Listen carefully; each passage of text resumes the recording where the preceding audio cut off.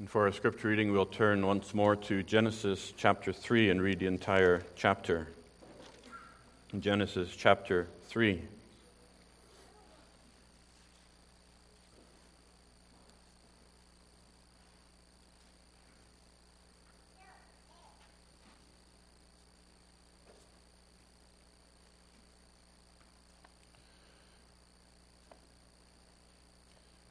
Reading from Genesis chapter 3, beginning at verse 1.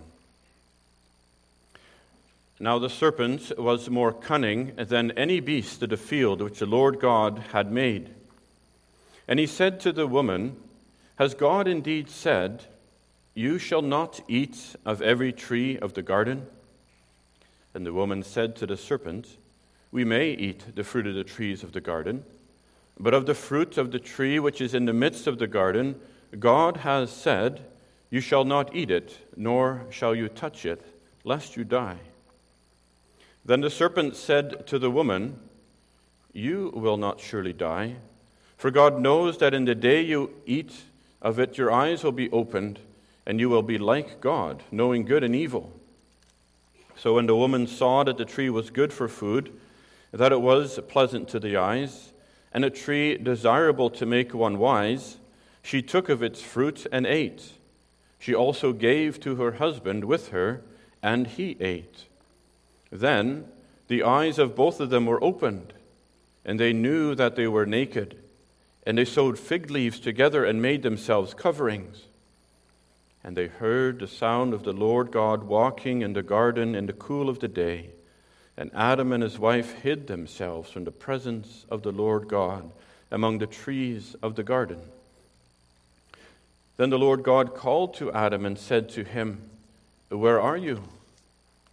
So he said, I heard your voice in the garden, and I was afraid because I was naked, and I hid myself. And he said, Who told you that you were naked? Have you eaten from the tree of which I commanded you that you should not eat?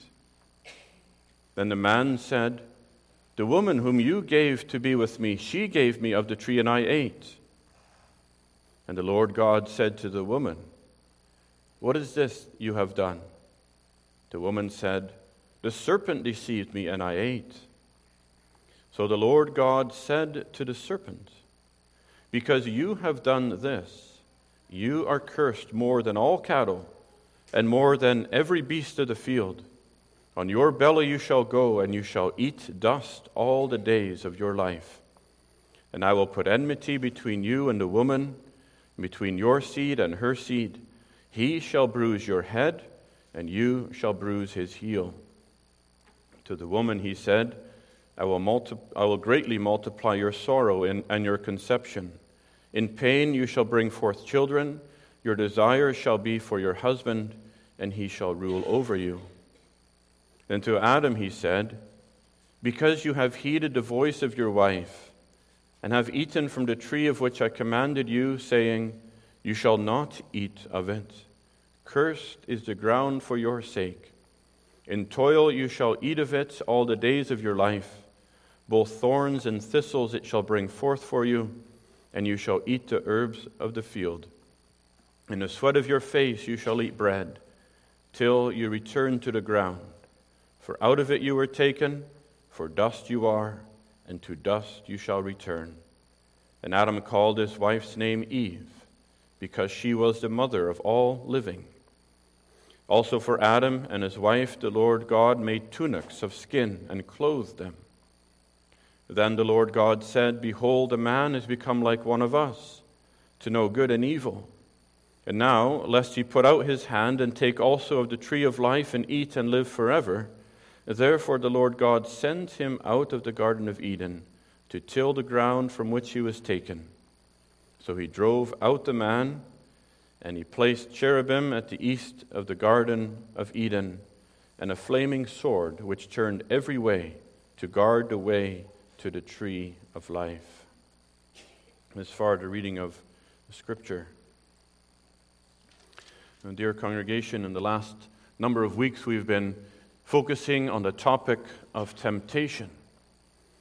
And There's much more to study on it, especially in regards to resisting temptation and overcoming temptation.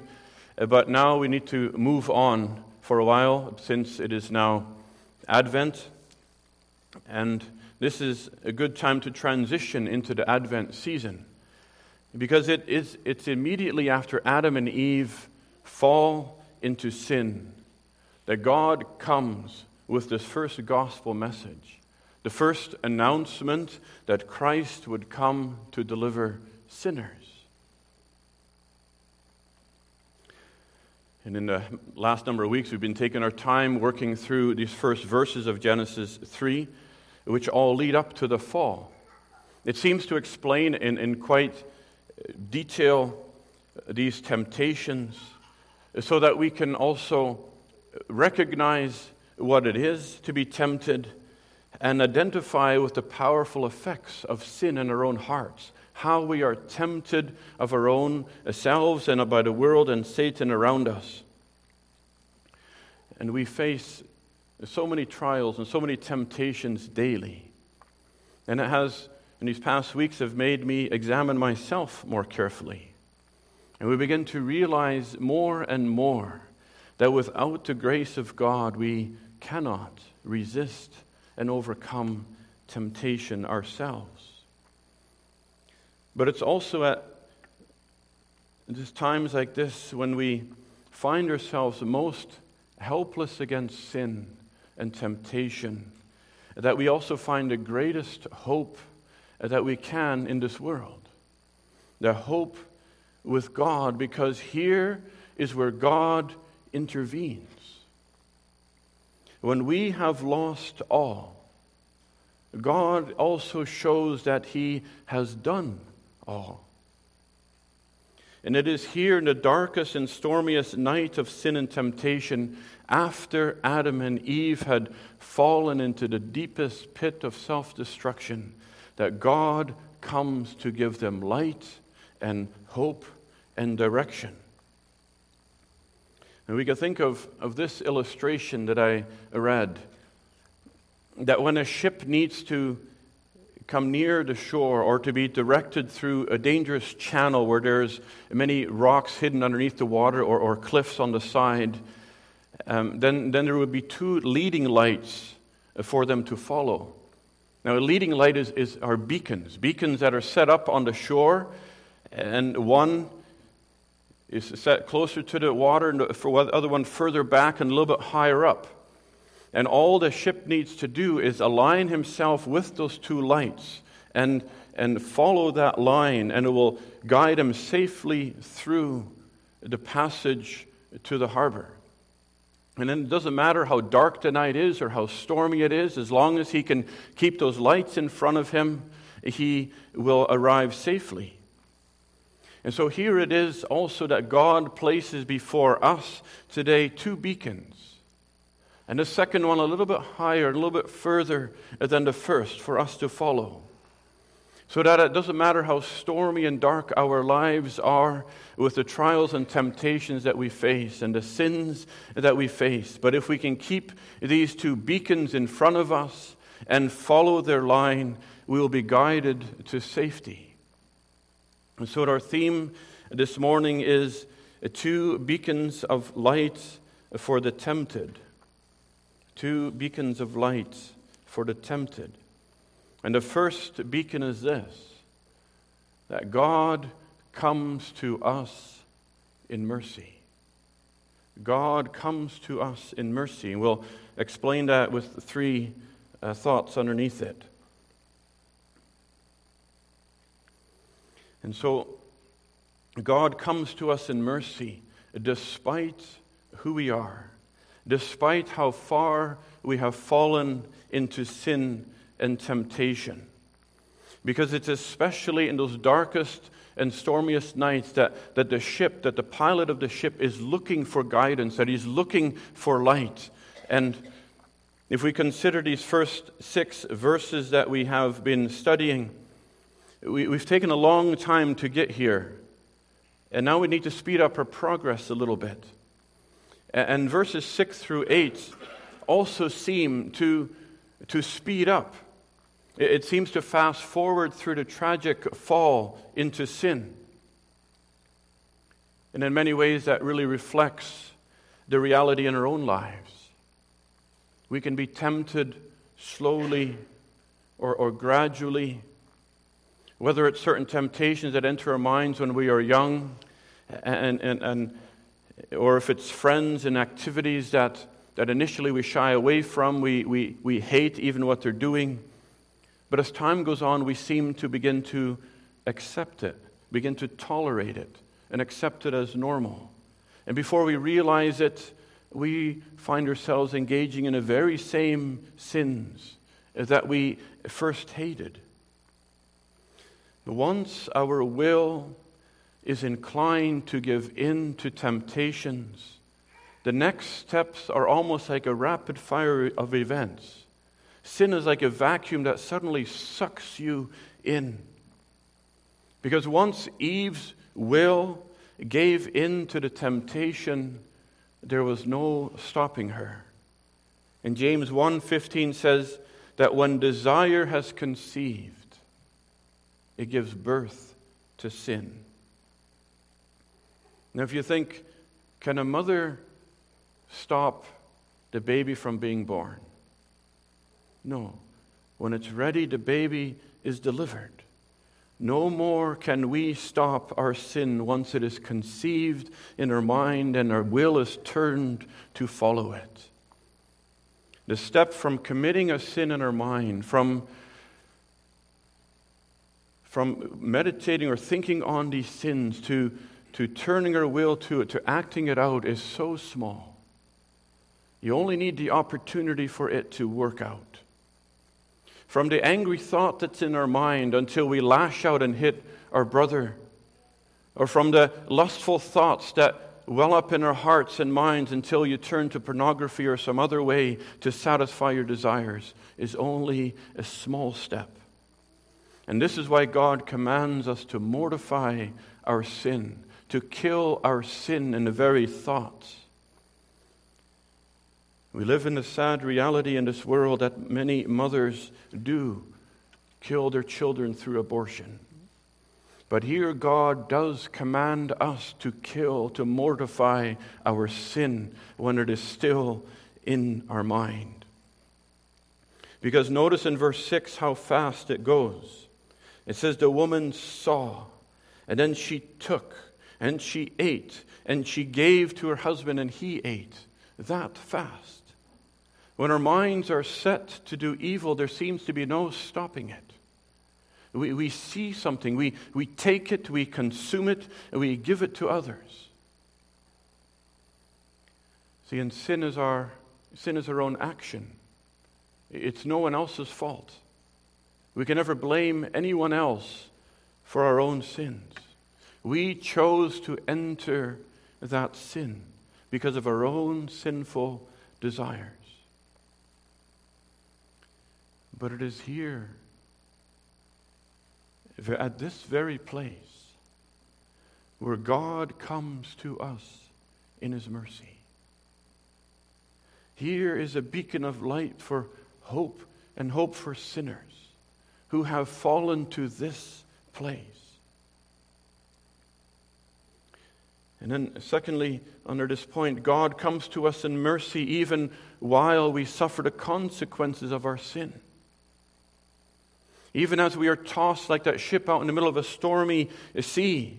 And we see here immediately the dire consequences of the sin that follows. In verse 7 it says, and the eyes of both of them were opened and they knew that they were naked. James 1:15 says, sin brings forth death. Sin gives us a new perspective. Especially when for the first time when we do something wrong. We feel that guilt, that gnawing within. And there can be so many consequences to ourselves and those around us, those health effects or addictions or broken relationships, loss of reputation or employment. We also see the judgment of God that falls on sinners. And there's times that we can be so burdened with our guilt And we may recognize that we do not deserve the mercy of God. And yet it is to sinners like us, sinners in this place, that God comes to shine the light of His mercy towards us. And thirdly, God comes to us in mercy because we cannot restore ourselves. Without that guiding light, those ships could never find themselves safely to shore. And without God's mercy shining towards us, we also would never return to God. In verse 7 and 8, we see their reaction where the second half of verse 7, it says, they sewed fig leaves together and made themselves coverings. And they heard the sound of the Lord God walking in the garden in the cool of the day. And Adam and his wife hid themselves from the presence of the Lord. They hid themselves. Why? Because of their guilt. They're spiritually lost. They're lost from God. And yet, knowing that we have stepped into sin, we also think we can step out of it. We can fix this ourselves. Notice how the focus is on what we try to do. They sowed, they made, and they hid. And so it is that we try to cover up our guilt. We try to hide it from the presence of God. When we feel guilty, we don't want others to know. We don't want others to find out. We avoid eye contact. We avoid conversations. We hide from the light, the Scripture says. Today, people are trying to take away that guilt by taking away the laws. But Adam and Eve would have felt no less guilty if someone told them they were now allowed to eat from that tree. Making it legal to use drugs, or making it legal to commit fornication outside of marriage, or making it legal to commit murder by abortion or euthanasia will not take away the guilt of the sin. These are all ways of covering up our sin with the fig leaves and hiding from God. By our disobedience, we have replaced God with our own desires and our own pride. We follow the wrong beacons. We follow the lust of our flesh, the lust of our eyes, the pride of life, and these have all led us astray. And they leave us nowhere but paddling out in the middle of the ocean with no way back to God, lost in the storm of His eternal condemnation, where we deserve to perish eternally under the prince of darkness. But this is exactly the place where God comes to sinners. This is exactly the place where God shows His mercy to lost sinners. Ephesians 2 says that we were dead in trespasses and sins. You who once walked according to the course of this world, according to the prince of the power of the air and the spirit of disobedience, among whom also we all once conducted ourselves in the lusts of the flesh, fulfilling the desires of the flesh and of the mind. We were by nature the children of wrath, even as others. This is where God finds every one of us. He finds us at enmity with God, haters of God and His ways. Because Isaiah says, all we like sheep have gone astray. We have turned everyone to his own way. And the Lord has laid on Him the iniquity of us all. But this is where God steps in. Do you see this beacon of light shine from the shorelines of eternity, even to wherever you are or where God has found you? That God comes and He calls to Adam as he's hiding in guilt and shame, and He says, where are you? And God comes to every one of us, even today, like a shepherd looking for his sheep, and He calls out to you, and He says, where are you? Where are you hiding from my face today? He says, come out from your hiding place, because there is mercy in Jesus Christ for the greatest of sinners. He says, I know how you have fallen. I know where you are hiding and why you are hiding. There's nothing you can hide from an all-knowing God. But there is mercy. He says, though your sins are like scarlet, they shall be white as snow. Though they be red like crimson, they shall be as wool. The first light shining towards you is the light of God's mercy as it finds you in the midst of the darkness of your sin, your guilt, and your shame. The light of God in the Lord Jesus Christ. And then to realize that after all that I have done, that God would still come to someone like me. That despite all my sin, even the sin that still remains in the children of God, that God would still continue to come, continue to shine His mercy, even though there's nothing that we can do to fix it ourselves. And so the first light shows that God comes to us in mercy. This is the first beacon of light that we must always see and always keep our eye fixed on. But the second light, as their second main point, will align you now in the direction that we have to go. Because with only one light, that ship would not likely make it to shore.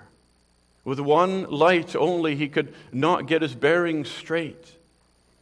And so we need a second. And the second main thought is God directs you to the only deliverer. The second beacon light is God directs you to the only deliverer. God comes at man's greatest failure, here to promise man's greatest victory through the man Jesus Christ. And again, we have three thoughts under this. And the first is God directs you to the only deliverer who will deliver his people from the power of their sins. You can imagine the joy and the hope that those sailors had when they first spot that first beacon. And then when they see the second. Because now there is hope. Now they have direction. Now there is a way out of this storm and a safe passage to the harbor. And with these two lights also, it keeps us from drifting from side to side. Because if you only see the mercy of God, you don't know how that is possible, and you can still drift from one side to the other. But if you, having these two beacons preserves us from breaking up on the rocks of presumption or on the cliffs of despair. Because on the one hand, you might be tempted to think, well, there's only mercy with God and nothing else, and you would still make shipwreck on presumption. Or if you see the mercy of God, you don't know how it can be for you, you would still perish in the cliffs of despair, but you need that second light where God guides you to the deliverer to make the straight path to Himself. And that's because we see our own pride and our own sinful nature that still lives within us. As Adam here tries to justify himself, and he blames God, and he blames his wife that God has given, and Eve blames the serpent. And we still do the same. We follow our desires into so many sins. And we even justify ourselves. We blame others so often. See, Adam never returned to God. Adam did not choose for God. They were totally given over to their sins and to the power of darkness, totally depraved. They now resorted to lying, to covering up, and to self-righteousness, trying to find our own way in the dark of night, and we reject God's light. But those fig leaves that they made could never cover their sin and their guilt, because the penalty of our sin must be paid, and we must be perfectly righteous without sin. And here again we see that God does something so wonderful. Remember, Eve pointed to the serpent and said, "The serpent made me sin," in verse 14. So where does God begin? He begins by speaking to the serpent. The devil used the serpent to speak to Eve, and now God is speaking to the devil through the serpent. And even though God is speaking to the serpent, what he says is meant for Adam and Eve, for their benefit, for their comfort. Because this is the first gospel sermon that is given. Though Satan succeeded in tempting Eve, God would not allow them to remain there. Satan would not maintain control over them. He had stolen them from God. And this is a battle that God will fight for his people. He will restore to himself what rightly belongs to him. And in verse 4, God curses the serpent. Verse 14. Remember in Genesis 1, God blessed all the animals. And in Genesis 3, it said that the serpent was more cunning, more gifted, created in a special way. But now it is cursed above all other animals because it was used to deceive mankind. The devil himself is a picture of this. He was created as one of the most beautiful angels in God's service. But he exalted himself above God, and he was thrown down out of heaven. And now he is cursed above all other creatures. And there's no hope of deliverance for the devil and his angels. There's only a fearful waiting for the judgment that waits them. The everlasting fire that God has prepared for the devil and his angels, Matthew says. And the devils tremble at the very thought of God. Verse 14 says the serpent will be forced to eat dust its whole life. Not only is that the unappealing dust a direct contrast to the appealing fruit that it tempted Eve with, but eating dust is a symbol of humiliation, a symbol of total defeat. The serpent would literally eat dust the rest of its life. And every time we see a snake, we can be reminded of God's victory over Satan that makes him lick the dust. The serpent would do it literally. Satan would do it figuratively. When God pronounced that curse of defeat on Satan, that means that God will deliver his people from Satan's grasp and from sin. And we see that when the Lord Jesus Christ came and defeated Satan in the temptation in the wilderness, and when he defeated him on the cross, and when he poured out his Holy Spirit from heaven after he rose from the dead, and when sinners are saved, when they're delivered from the kingdom and the power of darkness and translated into the kingdom of light, into the kingdom of God, it's God wins the victory and Satan licks the dust when sinners are saved. So then we see secondly, God directs you to the only deliverer who has declared war on your enemy, the devil. God here has declared war on Satan. And that is why he goes around as a roaring lion, because he knows he is a defeated enemy. But he's still trying to hang on to as many souls as he can. Trying to tempt God's people, as many souls as he can, to turn away from God and to fall into sin. Where Christ has said that the gates of hell will not prevail against his church.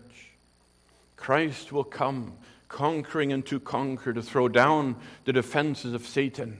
And this means even that Satan cannot stop the advance of the church.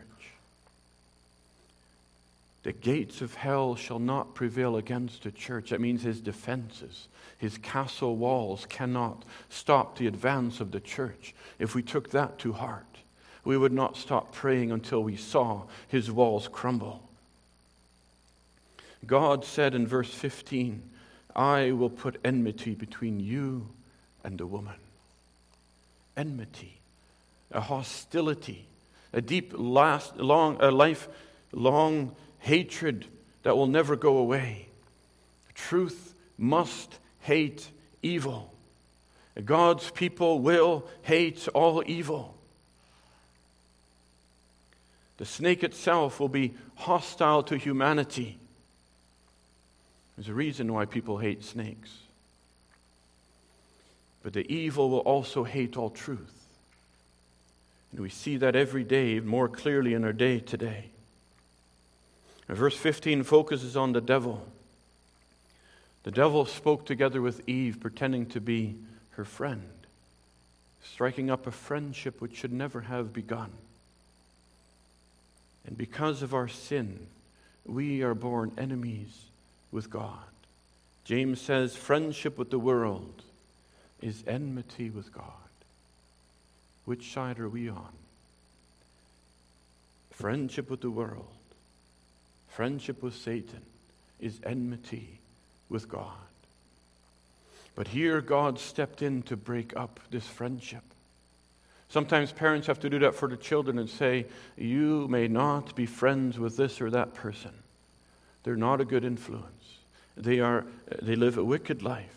But even more so, God here to a much greater degree breaks up this friendship between Adam and Eve and then Satan.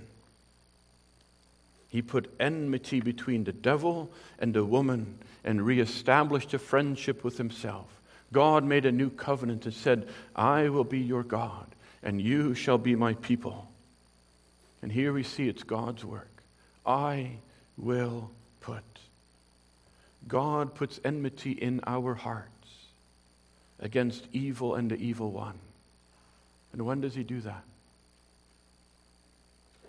He does that when he gives you his Holy Spirit.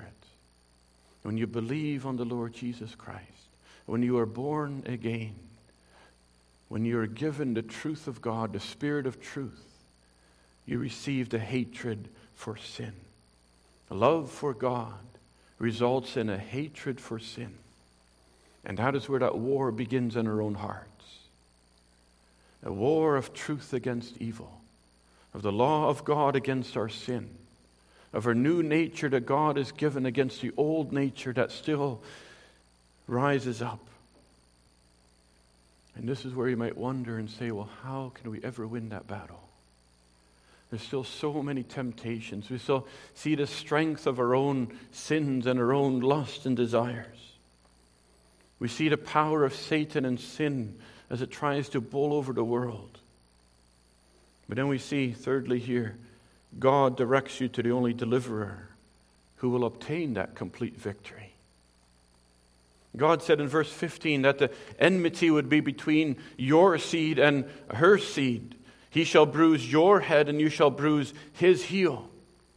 Now this term seed in general refers to two groups of people. And 1 John 3 says there's the children of the devil and there's the children of God, the seed of God, the elect. And there's enmity between those in general in the world. But here God uses also the singular. He shall bruise your head, and you shall bruise his heel. And this represents specifically Christ. Through the woman, the devil brought sin into the world. But it's through the woman that God's grace will now conquer sin. As Galatians 4 says that God sent forth his Son, made of a woman. And so the main battle here is between Christ and Satan. And this is a fight to the death. The hostility here implies the intention to crush and to defeat each other. The intention of Satan is to crush Jesus Christ and his people. And the verbs used here imply a repeated attacks, a continual assault from both sides. But his battle is ultimately fought by Christ on behalf of his people. And Christ defeated Satan in all his temptations. In all the temptations where we fell, Christ stood victorious. And then at Calvary, Christ delivered a death blow to Satan's head and crushed it. And there he secured a victory for all who trust in him. And yet now the fight is not completely over. Many sinners still need to be rescued from Satan's dominion, to be brought into God's kingdom through the preaching of the gospel. Satan is already licking the dust in defeat. He is already dying because he has received the crushing of his head. But many souls are still in his grasp. And he's still striking. But this is what gives us the hope and the light and the encouragement to go into all the world and preach the gospel, knowing that Satan is a defeated foe, and that sinners, no matter what depths of darkness they are fallen in, they're not beyond the reach of the mercy and the grace of God, that this deliverer can save sinners from the ends of the earth, beginning here. And so these are the two lights of hope that Adam and Eve had to hold before them for the rest of their life. They never heard the name of the Lord Jesus Christ, but they could hold these two beacons in front of them. Even when they were tempted and discouraged, and when they saw Abel killed by his own brother Cain, and when they saw Cain fleeing from the face of God like a fugitive into the world with seemingly no hope left, and whatever else they faced in this world, they knew this: God came to find us in mercy when we had fallen into sin. And God said there is a deliverer who will come, who will defeat Satan and deliver us. And these are the same two beacons that we still need to hold in front of us for the rest of our life, until we arrive safely into the harbor of God's eternal rest. And so for those who may be listening, who are still lost in an ocean of sin, of guilt, and of misery, God comes looking for you today in His mercy. And He says, where are you? Because here is the Lord Jesus Christ, who has overcome death and sin and Satan, and can deliver you from the power of sin and wash away all your guilt. Follow these beacons to His salvation. But for those of you who have seen these lights shine in your life, who have known God to come down wherever He found you, when you were hiding from Him, when you were running from Him, when you had nothing, wanted nothing to do with Him, and He came and He shined in your life and said, here is mercy. I know where you are. Where are you hiding? Why are you hiding from me? You who have seen the light of God's deliverance shining in Jesus Christ, but now you still see that you still struggle daily with these temptations, with the power of sin and Satan around us and our own evil desires. But you see that war. You feel that war within, that battle fighting within. Then keep those lights in front of you, knowing that God continually comes to you in that mercy still, and that He has not left, nor will He ever forsake, but He is always there, and He was always directing you to the same deliverer.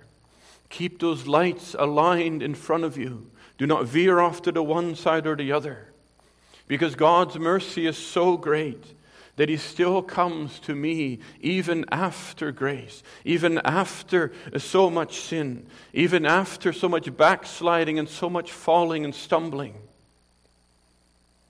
But look continually also for that second light. God's deliverance in Christ is so certain. Though it seems like we might perish so often. It's like David had to cry out, I'm going to perish at the hands of Saul eventually. It can feel like we are going to perish and succumb to our sins. And yet He says, keep this light in front of you, because Christ's deliverance is so certain. He will give the victory because He has overcome. And this is your victory, whereby you overcome the world, even your faith, 1 John 5 says. Look unto Him who has come and who has overcome for you and for me. Amen.